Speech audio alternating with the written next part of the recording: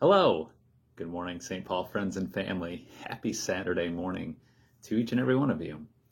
During my own personal Bible reading, I've been going through the book of Joshua. And this time through the book of Joshua, I've really picked up on two different threads.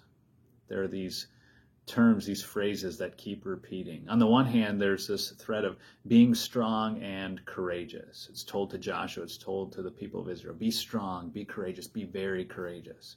And on the other hand, there's this theme that keeps repeating of melting with fear, melting with terror, melting with dread, and it's used to describe the enemies of Israel.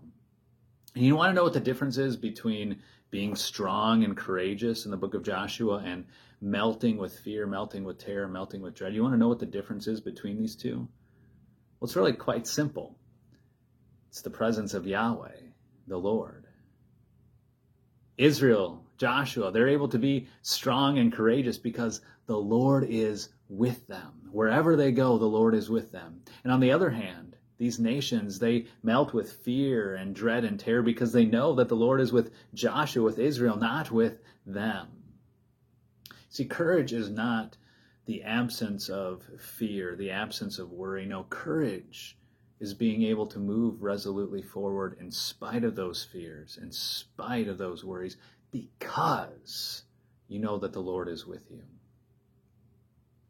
During my college years, the best nights of sleep that I ever got were those moments when I would come home from break. And that first night home from break, sleeping in my bed, were the best nights of sleep that I ever got. You know why?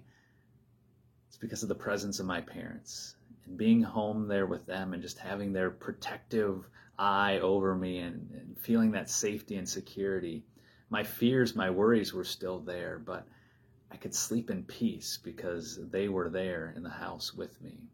Those were my best nights of sleep during those years. David talks about this in the Psalms, that he can sleep in peace, he can lie down in peace because he knows that God is with him. Even though he's on the run, people are chasing after him, people are trying to kill him, he can sleep in peace because the Lord is with him. I'm not trying to diminish whatever fears and worries that you have. They're very real. They're daunting.